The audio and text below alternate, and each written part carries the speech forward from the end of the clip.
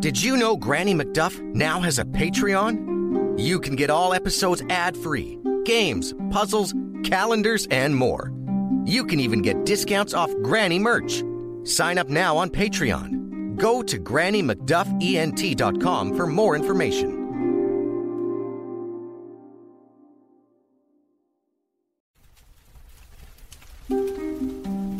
Good evening, children. It's Granny McDuff, ready with a story. So make yourselves comfy, and I'll begin.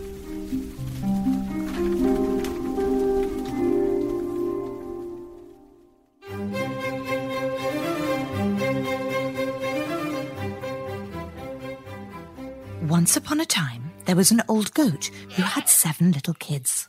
She loved them with her whole heart. No mother could love her children more. One day, she needed to go into the forest and fetch some food for her family. She called her little ones to her and said, "I must go to the forest. While I am gone, you must keep watch for the wolf. If you let him in, he will devour every one of you. Beware of any visitor, for the wolf often disguises himself, but you will know him by his gruff voice and dirty feet." The kids assured her, "We will take good care. Please do not worry, Mother." She was happy to hear this. The mother goat bleated before going on her way. But it was not long after their mother had left that someone knocked on the door and said, "Open the door, my dear kiddies. Your mother has returned and brought many treats for you." The little kids heard the rough voice and knew right away it was not their mother. "You are not our mother," they cried. "She has a lovely soft voice and yours is gruff. You are the wolf." So the wolf went to a shop and purchased a huge lump of sugar. And before returning to the goat's house, he ate the sugar up and made his voice soft and sweet with it. He went straight back to the house, knocked, and said, "Open the door, dear kiddies. Your mother has returned and brought many treats for you." But the wolf had laid his filthy paws against the window, and the kids saw them and said, "We will not open the door. You are not our mother. She does not have dirty feet like you. You are the wolf." So the wolf ran to a baker and asked, "Please, will you put some dough on my feet? I've hurt them." Once the baker had rubbed his feet over with dough, the wolf ran to the miller and asked, "Will you sprinkle my feet with flour?"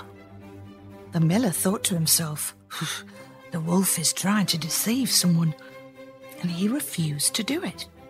But the wolf told him, "If you do not, I will devour you." The miller was afraid and made his paws look very clean with white flour. The wolf returned for the 3rd time, knocked 3 times, and said, "Open the door, dear kiddies. Your mother has returned and brought many treats for you from the forest." The children demanded, "First, show us your paws so that we may know you are our dear mother." The wolf put his paws to the window, and when the kids saw they were clean, they believed what he said was true and opened the door. But it was none other than the wolf who entered, and they scattered all around the house, each kid trying to hide from the big bad wolf. One jumped into the bed, the second hid under the sink, the third slid under the table, the fourth into the closet, the fifth into the cupboard, the sixth into the bathtub, and the 7th into the clock case. But the wolf found all of them except the 7th, the youngest, who was hiding in the clock case. He put them all in a great big sack and carried them off. The wolf whistled as he walked down the road and into the forest.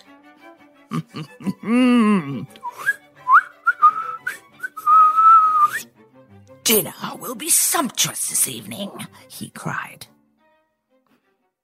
Not long after, the mother goat returned, and what a sight she saw! The door was wide open, she cried.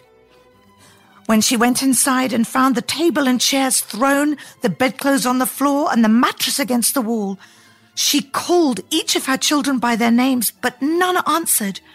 When she called for the youngest, however, she heard a tiny voice say, "Oh, Mother, I am in the clock case." She opened the case and out popped her youngest. She held him tight for what seemed like forever, and then she said, "What happened here? Where are your brothers and sisters?" "The wolf, he tricked us, and then he took them." The mother goat let out a cry so loud that even the people on the far end of town could hear it. "I must find them," she said. "But Mother, you cannot leave me here alone. What if the wolf comes back and finds me?" "I will not leave you, my dear child. We will go together." And with that, they headed into the forest. Through thick trees and over fallen branches they searched high and low. And finally they came upon a meadow and found the wolf sleeping by a stream. The mother goat looked everywhere, desperate to find her babies. Her eyes fell upon them almost at once. They were in the sack, which was hung from a large branch high up in the air. The sack swayed back and forth as little hooves kicked and fought to break free. "We must cut them loose," she told her youngest, and so the mother goat began to chew through the rope. The wolf was sleeping so soundly that every leaf vibrated with each snore. It took several minutes, but finally the rope split in two and the sack fell to the ground. The mother goat pulled it open and out popped all 6 of her children. They rejoiced. The family was once again whole. The kids embraced their mother. "Let us rid ourselves and our town from this beast once and for all," she told her children. "We must put him in the sack and send him down the river." "Yes, Mother," they replied. And so the mother goat and her kids put the sleeping wolf into the sack, tied it up tight, and rolled him into the river, where he floated downstream and was never heard from again. And they all lived happily ever after. The end.